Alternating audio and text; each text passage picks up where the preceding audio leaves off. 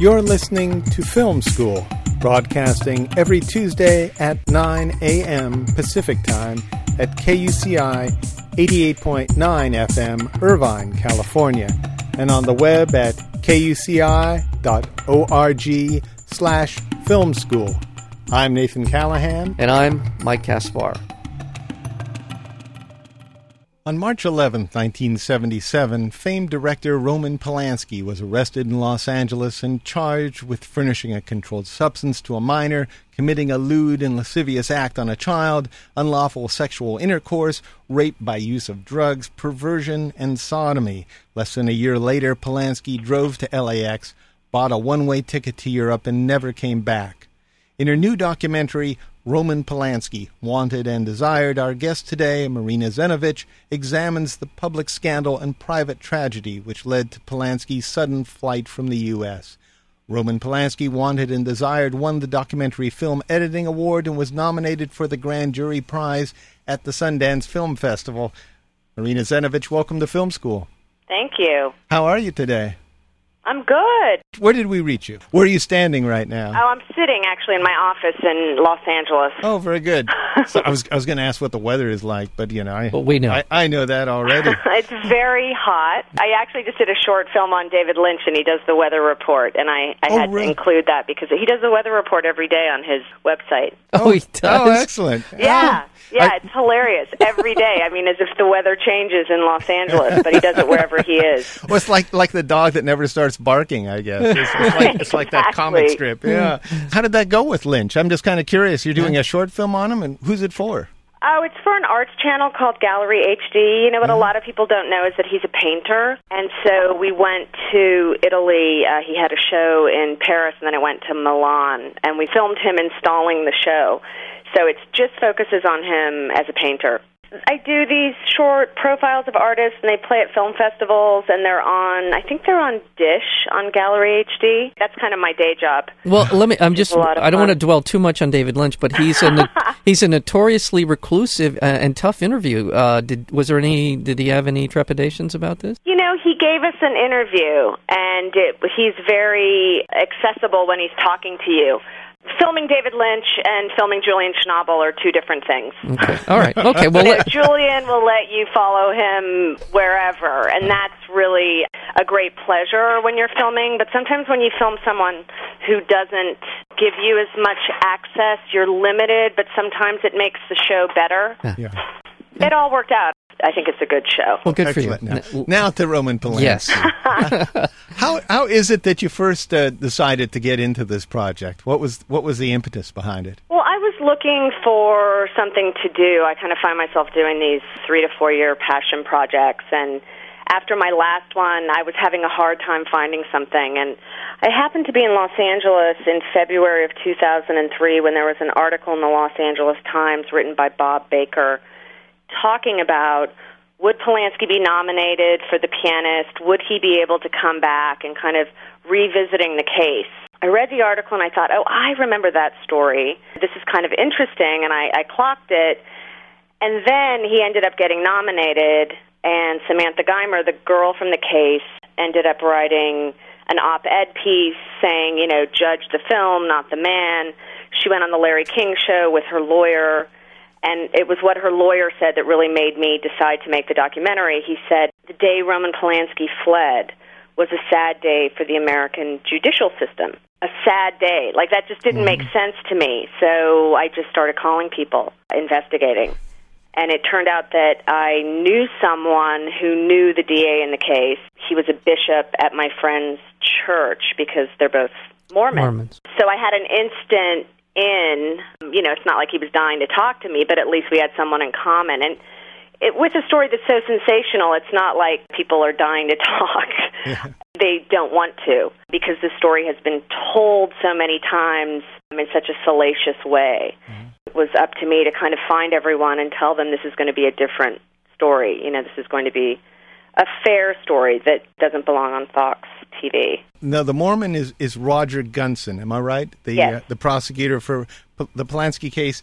He seems very willing to talk all the way through. In fact, he's pretty much almost on Polanski's side through this, I would say, even though he prosecuted them.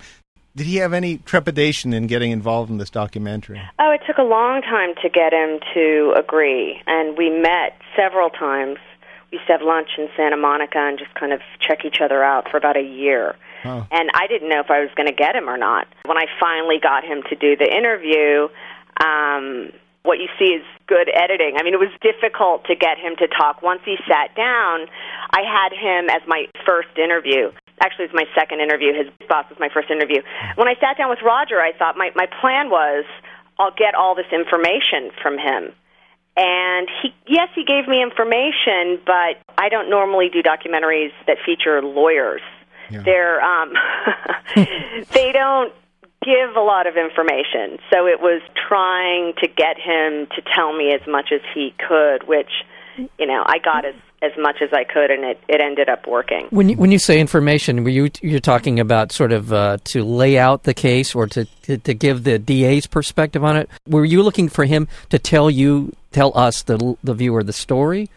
Well, when you're interviewing someone about something like this, you want them to start at the beginning and explain the whole thing. Okay. But I was more interested I needed those facts from him. Right. But I needed to know what the film kind of ended up being about, which is what happened behind the scenes with Judge Rittenband and the two lawyers. It wasn't until I interviewed Polanski's lawyer, Doug Dalton, which took place 2.5 years later. Wow. He didn't want to talk to me initially. He's never talked to anyone. I had these two stories, and what was interesting is having them told so far apart, but then trying to meld them together, and they were basically saying the same thing, which is the story of the film, which is the story that a lot of people don't know. Were you a fan of Polanski? Oh, of course. I mean, I don't think any film lover cannot be. Just to give some background, you have Roman Polanski at the height of his career, Rosemary's Baby. He's getting introduced to American audiences. Then the tragedy of his wife being massacred by the Manson family. You have all that background in here, and it's a great job of moving through that without focusing in on it too much, because with Polanski, I think people pretty much focus on that case and the death of his wife rather than too much else. Did you spend a lot of time figuring out how you're going to maneuver through that period? Well, I knew I wanted to have it in the film. I didn't want it to take over the film. And I didn't want Manson in the film, and I didn't want his name mentioned. Yeah, I noticed. After I saw it, I thought to myself, I don't think you even mentioned his name, which is... Yeah, I mean, I didn't want to give him any more publicity. Yeah. So let's stop right now.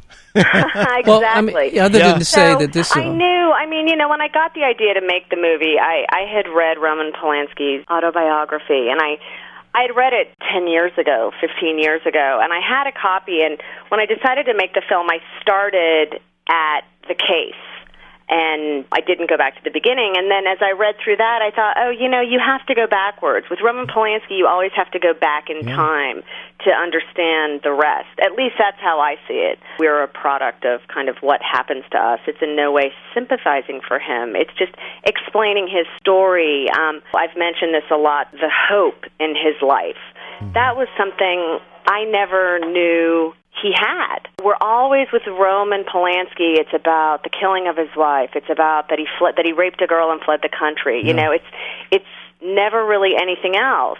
And I wanted to try to fill in the blanks about how he got to that place. Yeah. We're speaking with Marina Zenovich, and the film is Roman Polanski, Wanted and Desired. It's a documentary. It's Nathan mentioned earlier it was one of the finalists at the Sundance Film Festival, and it's in theatrical release right now, and we'll be talking a little bit about that later on. I'm going to go back a little further in Roman Polanski's life, and you touch on this, and what happened to him and his parents, his upbringing in the earliest years of his life, and the impact it had. Well, his mother was killed in the Holocaust. He was separated from his father when he was, I think, 8. He spent a lot of his youth by himself without his parents. He was reunited with his dad, but then I think his dad shortly thereafter got remarried. He spent a lot of his youth alone, but was living with his father in his early teens. Ended up going to the Wuge Film School. He started out as an actor and then was a filmmaker, and had an incredible amount of talent, and I think just from everyone I've interviewed, just a force of a personality, even from a young age, almost to the point of being obnoxious. I mean, probably just this survivor instinct that kicked in so young and started making films, made his way to Hollywood just based on sheer force of talent and personality. Mm-hmm. Do we get a window into Roman Polanski from his scene in Chinatown when he cuts Jack Nicholson? Is that the kind of personality you're talking about? Sort of a very willful, very evil dwarf. No, I mean the way he in that scene he's a very determined character in that scene. Is that ruthless? Ruthless. Thank you. That's the word I may be looking for. Is that I don't know if I'd call him ruthless. Perhaps in having to survive, you have to be ruthless. I put that scene in the movie. We have different scenes from his movies or movies he's acted in just to show him throughout the film. I mean, I don't really look at that scene and say, oh, that's him. Okay. I always looked at it as a bit of humor myself. Exactly. Here's the director. The editor, Joe Beanie, and I were really trying to, in telling this very dry story about the case, trying to add as much humor and kind of irony as possible in telling all the different layers. Like, for example, that the judge had a couple of girlfriends, and one of them was 20 when she met him, and he was 54. I mean, that in no way compares to what Roman Polanski did, but just the levels of irony, the levels of everyone wanting to be a star. The girl in the case, Polanski wanted to be in Hollywood. The judge wanted to be photographed. The mother of the young girl wanted to be in Hollywood. Yeah, I mean, there's a lot of that going. I want to get back to the case a little bit. I thought that his attorney, Dalton, was a very able advocate. Seemed a very, very sharp guy and seemed to really be able to bring a good light to Roman's side of this issue, to this case. It was very hard to get him to talk, but once he did, he was amazing. I mean, he said some real things that stick with me, like, this case will never leave me, for reasons that a lot of people don't know. I mean, that's the beauty to me of what's happened with this film, is when people come up to me and say, I thought I knew this story, but I didn't. Yeah. It's like, why has the story never been told? Everybody, I think, just focuses on the fact that Roman fled and that it was a case of a sexual nature, and this part of the story just gets lost. Yeah. What we didn't know prior to this film, at least I did not know, was just how much of an impact the judge in this case had on justice. I mean, on a perversion of justice. On injustice. There is a particular point in the film in which the judge is about to imposes something that, according to Dalton and other legal experts, is illegal. A judge cannot do, but he did it. He imposed it anyway. Well, he had no commission on judicial performance that was looking over his shoulder the way we do now, even though I think today, I don't follow it a lot, but I think people are sometimes complaining about judges. But Judge Rittenband was highly regarded, had a big personality, and didn't really have to answer to anyone. It was the 70s. It's like that's, you really have to put this in context. With regards to the freedom with which he thought he could do things in the courtroom, it's quite different. Yeah. Well, he was literally telling Douglas Dalton, the attorney for Polanski, and Roger Gunson, the prosecutor, he was instructing them how to act. He was essentially being a director and giving them instructions on what they were supposed to do in order for the judge to look good. It was quite shocking when I heard that. I really, a theory I had in making the film was that, Roman Polanski is stuck in a movie directed by Judge Lawrence Rittenband. Yeah. Because it is so Kafkaesque, and it's so ironic that it would be someone like Polanski caught in this kind of web. Yes, he got himself into the mess in the first place. That goes without saying. But he did go through the system. Mm-hmm. He did do everything he was supposed to do, and he was told that his time at Chino would be, his time. Yeah. And that was it. Yeah, he was instructed that he made a deal to spend 90 days at Chino to be observed, to be sure that this wasn't something that would occur again in his life, I suppose, is one of the things they were looking for. And yet, after he served enough time for them to make a decision on that, the judge decided, well, that wasn't good enough.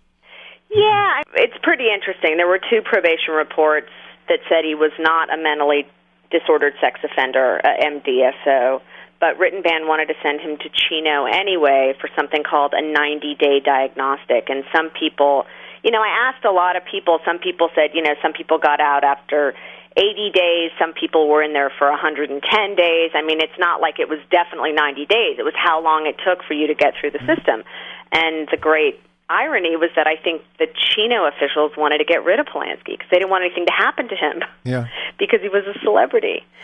So they rushed it through, which, angered the judge, and he didn't want to look bad. It's such a juicy story. Yeah, I had no idea when I kind of stumbled across this comment by Samantha's lawyer, Lawrence Silver, what I would kind of discover. And it's been so rewarding to have people just say, I had no idea all this stuff happened, because everyone thinks they're an expert on this story. If you go online, I mean, my God, everyone is an expert on this story, and they're not. And that's what I like about Samantha Geimer. It's her story. No one really has the right to talk about it. It's like, it's hers. It happened to her, and she just wants everyone to just get over it. It's a juicy story, but there's some juicy archival footage that you got hold of, too. And you did a wonderful job in presenting it. You don't rely necessarily on the newsiness of it as much as just putting the images in front of us and letting us decide and picking the best images. Was it difficult getting hold of all that stuff, or was it? It was very hard. I had a great, my associate producer is a great researcher. Her name's Michelle Sullivan, and she knows exactly where to go to get stuff. What was heartbreaking was that a lot of this stuff from the 70s was either thrown away or lost. So, we ended up only having 2 pieces of video for Judge Rittenband. Yeah. But we called everyone, and I love Archive. I mean, we were calling archive houses in France and Italy and Germany, and just to find things that we haven't, in England, just to find things that we haven't seen before. And a lot of the best archival footage, including like Polanski arriving at Chino, was from NBC. We had been working on the project for so long, actually 5 years in total, and Kevin Bianchi, the head of NBC News Archive, was talking to Michelle about another job, and he said, hey, are those girls still working on that Polanski documentary? Because we found a bunch of stuff in the vault. Wow. And she said, yeah. So she called me, and my producer said, no more archival footage. You've spent too much money on archival footage. Yeah. And I just said, please, I'm just a junkie for archive, because it just, it creates your movie for you. Yeah. I mean, it's almost like a verite film set in the 70s, like we were there. And I saw the archive, and I just said, I have to have this. And it changed the movie. I mean, we were able to just kind of let it breathe. There's wonderful archival footage. The local newscasters and the people on the scene. There were people there that I haven't seen since that period of time. There's Pernell Chapman. Is it Pernell or Fernell? I think he's still on the air. Oh, Pernell really? Chapman. We were having a screening in L.A., and I invited him, but I never heard back. Someone told me he's still on the air. Yeah. And Laurel Erickson. Yeah. Laurel Erickson is the one who asked the question when Polanski's allowed to travel to Europe. She asks, are you going to come back? Which at that point, she saved that piece of tape. That's wonderful. She got that out of her garage for me. She saved it because she was a young reporter, and she said that people just looked at her like she was nuts. She asked this question that ended up being, so relevant when he did flee later. Yeah, I think he says, well, of course not. And he's smiling. And I don't think he had any intention at that point at all. It was. Well, he does come back after that, but then he flees. But it was just funny. It's these things you do when you're young and you don't know what you're doing that end up being like, just the naivete takes you to the right questions. We're speaking with Marina Zenovich, and the film is Roman Polanski, Wanted and Desired. Has Roman Polanski seen the film? Yeah, he saw it a couple months ago. And? I think he's, as happy as he can be with it. I mean, it brings up a lot of difficult things that he's gone through in his life. He was complimentary about it and was very, very kind about it. I tried to interview him at the end. I couldn't stop myself from asking, even though I knew that I didn't need him in the film. And actually, when I went to go do the David Lynch job in Italy, I stopped in Paris and was hoping to interview Roman, and he told me he just thought it would look like self-promotion if he was in the film. So I met him anyway, and I think as a filmmaker, he appreciated the amount of work I had put into the film and wanted to meet me just to thank me. I mean, this is really, it's a story that hasn't been told, and I'm happy that I was able to put it out there. Well, it's much more than just about Roman Polanski. It's about the Southern California area at a particular point in time. It's about the judicial system here. It's about the relationship between the press and fame, and their obsessiveness about it, too. Do you think that the press has changed any since the Polanski trial? Has it gotten worse? Well, I think it's gotten worse with digital phones and digital cameras and everything. You can just get the news out there, TMZ and all that stuff. I mean, I don't follow it, so I think it's really gotten a lot worse. I mean, It's funny. Someone asked me, was I trying to humanize Roman Polanski? And it's like, well, he seemed very human to me. I wasn't trying to humanize him. Yeah. And it was interesting because I drew the parallel with Britney Spears. Like, I don't see her as being human. And isn't that awful? Well, that makes two of us. Everything that we see doesn't seem that. I mean, the only time she seemed really human was when she was really struggling. Yeah. And it's tragic that these people have to live this way, that they're hounded, But we live in a society that is just kind of obsessed with celebrity. Well, it's a very voyeuristic society that we live in now, and the film is in theatrical release around the country. I understand it's in New York now and coming to L.A.? Yes, it starts playing Friday, July 18th, this Friday at the Sunset Laemmle 5. Oh, excellent. Well, that's great news. Get all you OC people to drive up here. Absolutely. Yeah, and it's more than this story. There's so much going on in this film. It's tragedy, and it's a love story. There's a beautiful scene with Roman Polanski and Sharon Tate at the very beginning. She's getting her hair done. Yeah. Mm-hmm. Where is that? You know what? I don't know where it is, but we got it from an archive house. You can direct anything better than that. Oh, my God, it's gorgeous. Yeah. And my composer, Mark Degliantoni, just wrote such a haunting score. Yeah. People tell me they cry when they see that scene. It's a beautiful scene. It really is. Yeah, I mean, it's great to just kind of show what they had. We always see Sharon Tate. She's never alive. Right. She's always dead or being killed. And my God, it was great to be able to show her, but not focus on it. It's not what the film is about, but it is part of his life. And just to understand, to recount the depth of this tragedy that occurred to her being 8 months pregnant and all the things, the horror and the surrounding circus that took place, and then to deal with all of those things and maintain a level of dignity that Roman Polanski did during that period of time is pretty remarkable. He was a hero through the whole thing, I believe.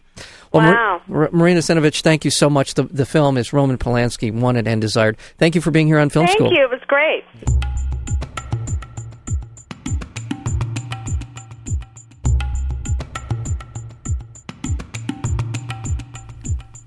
To learn more about Film School, listen to more interviews, or subscribe to our podcast, visit our website at kuci.org/filmschool.